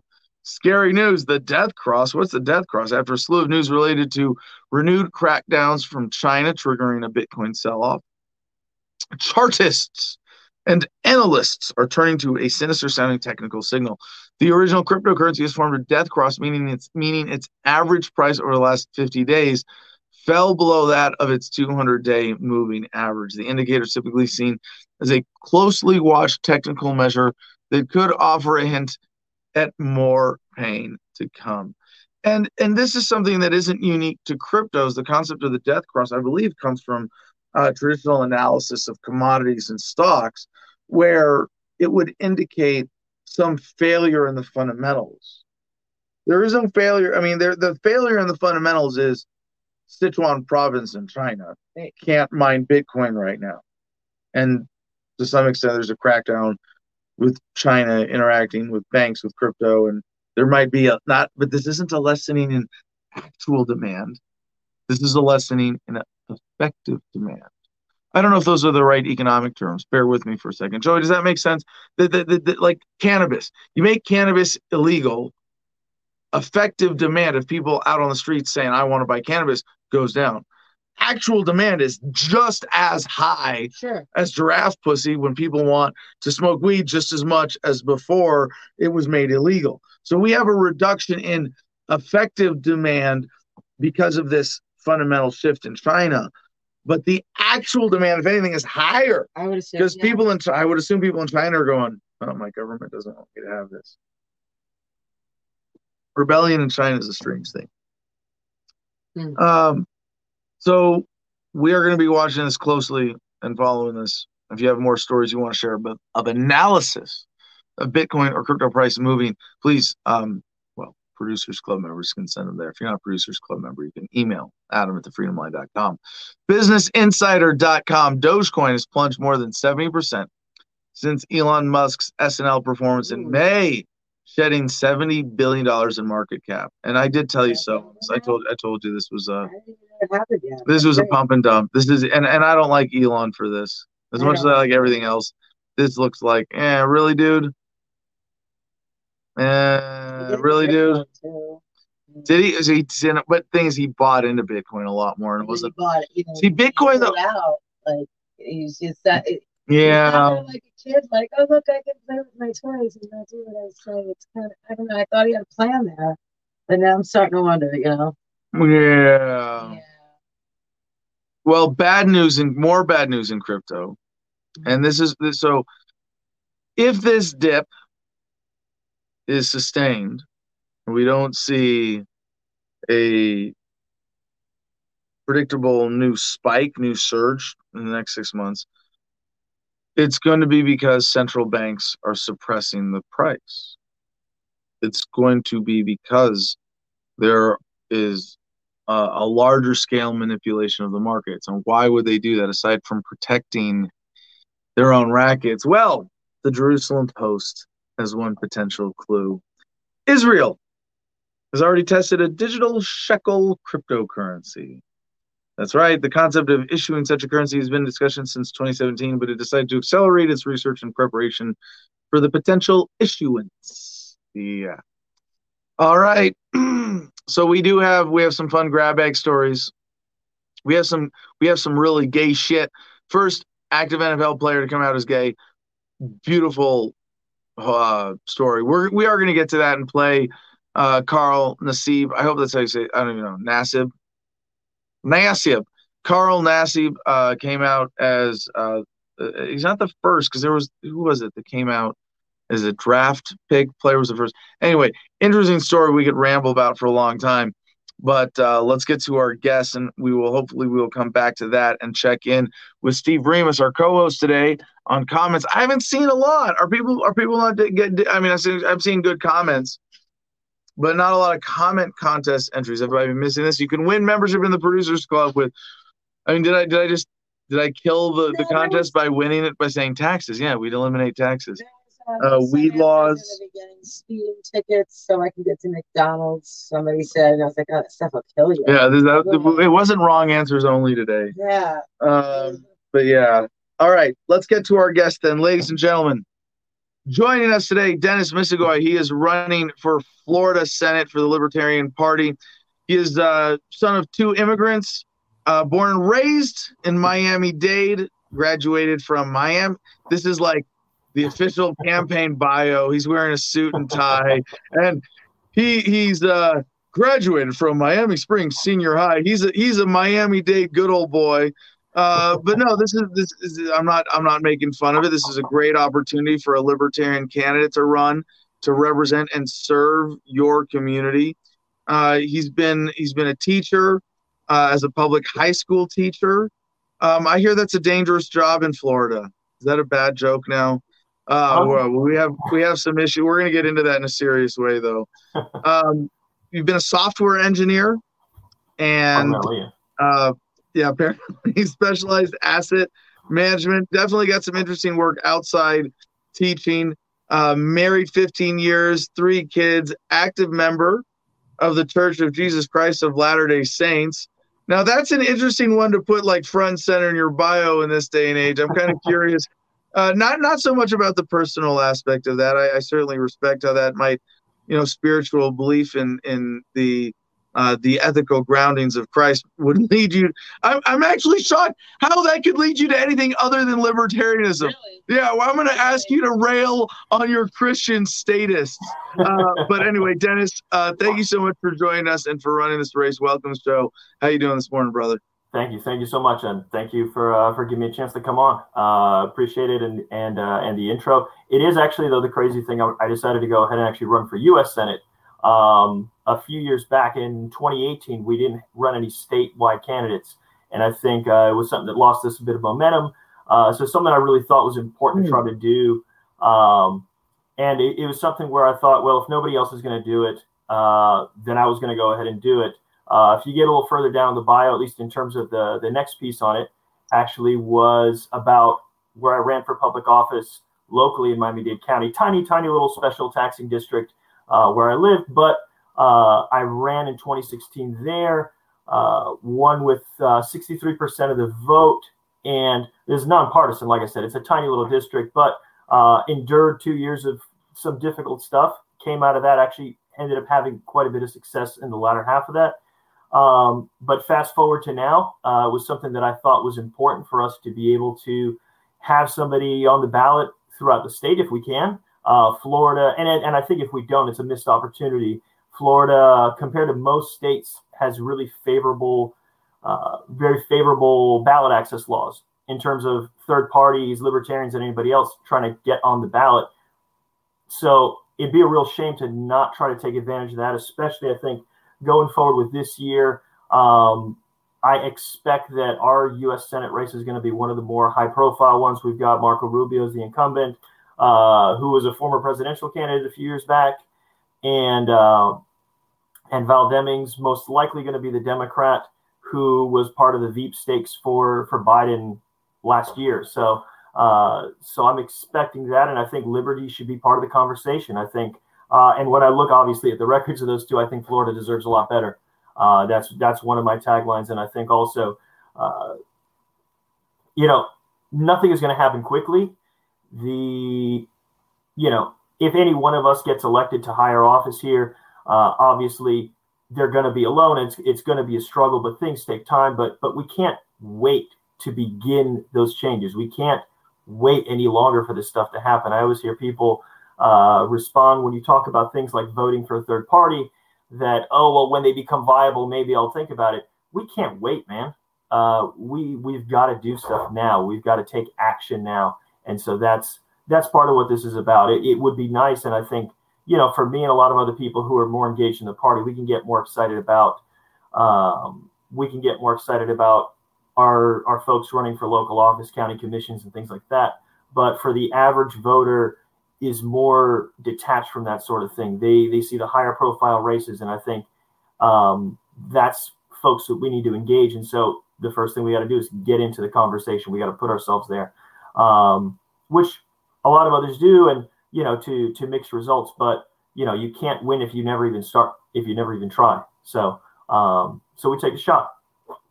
How much does being a teacher in Florida play into this? And is it relevant in the gun debate, or is that just national hot button stuff that doesn't matter to real voters in Florida?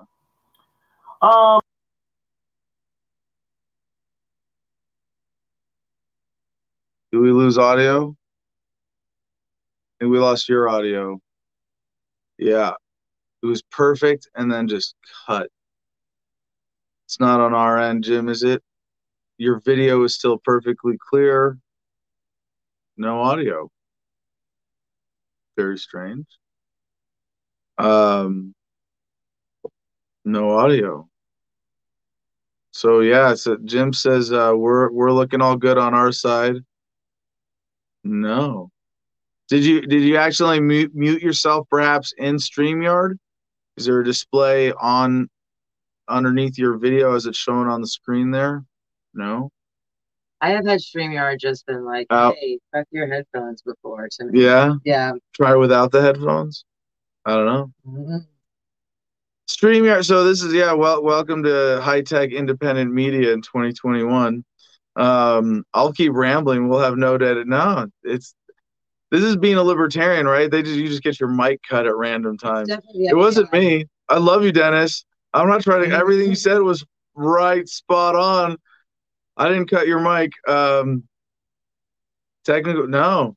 Maybe try weird. Dialing back in. Maybe try cutting out and in of StreamYard. I'll ramble and he'll come back.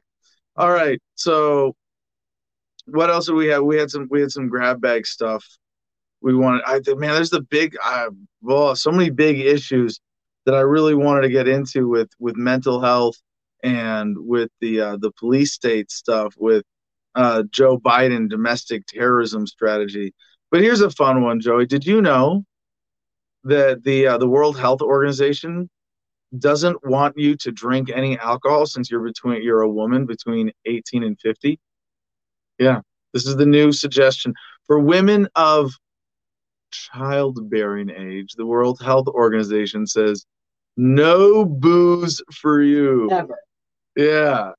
So this is a proposal, part of the World Health Organization's draft global alcohol action plan. Wow. For 2022 to 2030. Wow, we're going after alcohol now again because we let cannabis back out. Is that what's going on? I don't know. I think this is just weird WHO control trying to.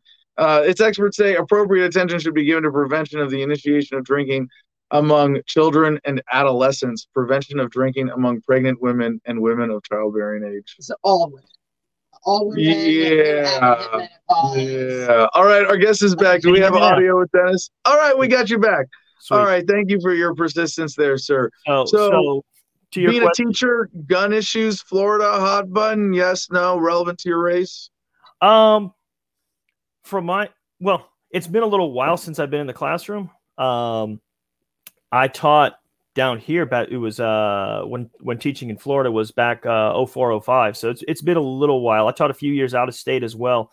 But you'll find strong opinions any which way. I think obviously there's a certain overlap, and we've seen it at least in terms of what are the more well-recognized faces of the gun debate with respect to schools. But it's a mixed bag, I think, with anything. Florida, as much as any place, though, you have a lot of people as well.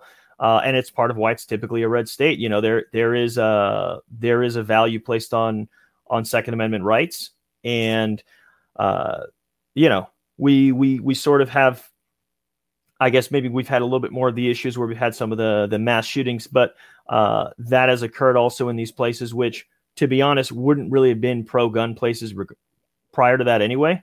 Right. So it's in some respect reinforces that, but. That as it relates to that, I think it's an opportunity, obviously, for us as libertarians, because there is certainly an appetite for the folks respecting gun rights. I mean, I'm around here in Central Florida now. There's Machine Gun America and all these other sort of interesting places that sort of center around. The gun culture, let's say. Right. And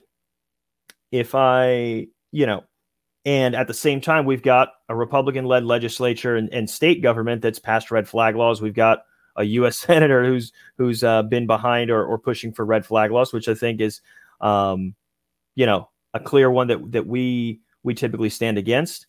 So. Also sort of there's an element of this being horrifically hypocritical on Marco Rubio's part, right? His rhetoric on guns versus the policy he's actually supported. I think that's a great opportunity. I mean, correct me if I'm wrong, for a libertarian candidate running against any state is to call them on our hypocrisy, and Rubio's got some really glaring ones. I just wonder if when you're facing the anti-gunners in all of this, you get to play the teacher card, because I hear so many teachers saying, I'm a teacher, I don't want guns anywhere near the school. And you can say, well, I want people to be able to defend themselves, and private property and schools should set policy, but when it comes to government schools, we want realistic security, and a school shouldn't be a defense-free zone. Is that, how relevant is that in your race?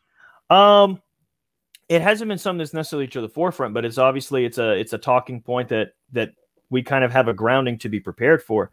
It's not something that I've made my focus, but definitely agree. Nobody should be left to be a victim. Nobody should be obligated to be defenseless. And that's what we do when we put up these signs and make gun-free zones and everything else, to say that. And again, I don't go to the other extreme to say, well, everybody should have a gun. Obviously, we believe in individual freedom. If you're not comfortable with it, you don't have to have it. But someone who is comfortable, who's done, who's prepared themselves and feels that they can better defend themselves by having a firearm, nobody, certainly not the government, should have any standing to stand in the way of that and prevent them from being able to defend themselves, because absolutely any terrible scenario that a police officer could go into to deal with, to come and save people from whatever, the person who's being targeted is going to be there first, and they're going to be there on their own, and they should have just as much the means to defend themselves as anyone else, or anyone coming in, any government agent. Let's say it that way. Absolutely. So. Any other glaring hypocrisy wedge issues you plan to use against your duopoly opponents in this race? What do you think is how you get the attention of Floridians right now?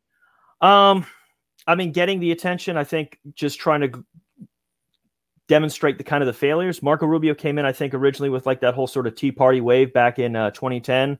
I'm pretty sure the national debt has about doubled since then. I think it was around 14 trillion back then. It's 28 trillion. So big success. And sure, you can't put it on just on one guy, but how often has he been the vote to go against spending?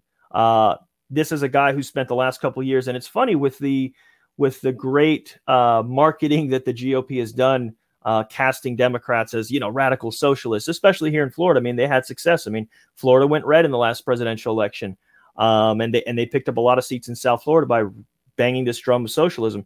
But Marco Rubio's been spending the last couple of years kind of toting his own brand of central economic planning. He calls it common good capitalism. It's yeah. Capitalism. Yeah, no, it is bizarre, and so those are the kind of things that I think are sort of low hanging fruit if you want to just demonstrate hypocrisy. For me, though, the biggest things for me are the issues that really impact and destroy people's lives, and I try to fixate on stuff like ending the wars. You shouldn't continue funding these departments and allowing all these things to continue if you don't put in conditions, if you don't put in requirements to sort of end this and bring the troops home. We're on 2 decades into the longest war in American history, pretty much. And with the Afghanistan papers coming out in 2019, we know that these guys have all been lying to us, for most of this time. Mm-hmm. And, if you don't stop it now, then when? How much more can you wait? How much more can you let this drag on? I'm encouraged by seeing at least the House voting to repeal the AUMF for Iraq. That's encouraging. The authorization for military force, but we'll see if that actually gets through. And even if it gets through, like I said, there's so much else going on. And so much that's been justified with also the authorization that was used for Afghanistan. So, yep. So those things, the drug war, obviously here at home, wars abroad and wars at home, because we're destroying lives, people caught in the crossfire, innocent people, on turf wars between rival organized crime, because we've created this lucrative black market through prohibition. Victims because what goes into it all. You guys were talking a little earlier about how absurd this is the situation is with marijuana in California, that they're bailing out the industry and this and that. But with all the regulation, everything that's gone on, they have worked really hard to preserve the black market. Yep. Yeah. Well, hey, Dennis, we have just enough time to take one quick question. I was getting back to the guns from Mike Freeman on YouTube, one of our favorite commenters. Here in Virginia, I remember the VT is in Virginia Tech shooting. What's your opinion on adults on college campuses and concealed carry? The police damn sure didn't help in that situation. Quick answer, please. It's a no-brainer. It's a no-brainer. Anybody should have the right to defend themselves wherever they are. Government should never stand in the way and give anyone a reason anywhere they go to be a defenseless victim. Well said. You know, Dennis, in your earlier answer, I actually really liked how you turned it to the larger economic issues and the deception. And I think it's really important. If you recall from James Carville, who made his name as Bill Clinton's campaign manager, when asked, why are people going for Clinton instead of, W? It was, or HW, excuse me. Yeah. It was the original Bush. It was, it's the economy, stupid. And I think it's time for libertarians to bring it back and own that and place the albatross of all of our recent economic woes on the old parties. And I applaud you for your hand in doing that. We're definitely going to have you on again as we get closer to your election. But I want to make sure that you get the chance to make a pitch for volunteers. And we know that anybody who's watching, if you're in Florida, you want an exciting Senate race to get involved in, Mississauga.com. Dennis, thank you so much for joining us this morning. Any closing thoughts? Just thank you again for this, for the opportunity to get on here and speak to folks. And again, like I said, there's so much to do, so many things. We as libertarians kind of recognize all these problems that abound us, things that are impacting people's lives, destroying lives. And what are we waiting for to kind of do something about it? And obviously, it's not something I can do alone. So whatever support folks can give, very much appreciated, including this. Thank you so much. Well said. Thank you for joining us, Dennis. All right, we got just a few minutes left in the show. Let's check in with Steve Remus, our co-host today. I almost said co-chair. Co-chair. Yeah. I'm so fucking stuck in stupid bullshit drama. I'm the chair. Hey, that was one of my favorite memes, the Somali Pirate going, I'm the chair now. God, I mean, we would be better well, off. If you can't make fun of yourself. So I need my COVID vitamins. So a lot of people answered taxes. Mike Freeman answered speed limits. And as someone who owns a fast car, Mike Freeman really spoke to my soul.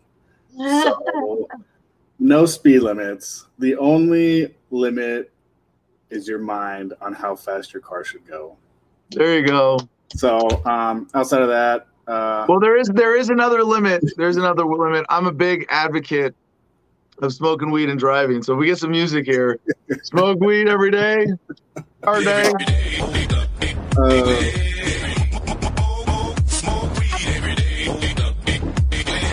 I see what you did there. Steve is not partaking this morning, but no, I'm against speeding. I'm all about that road safety.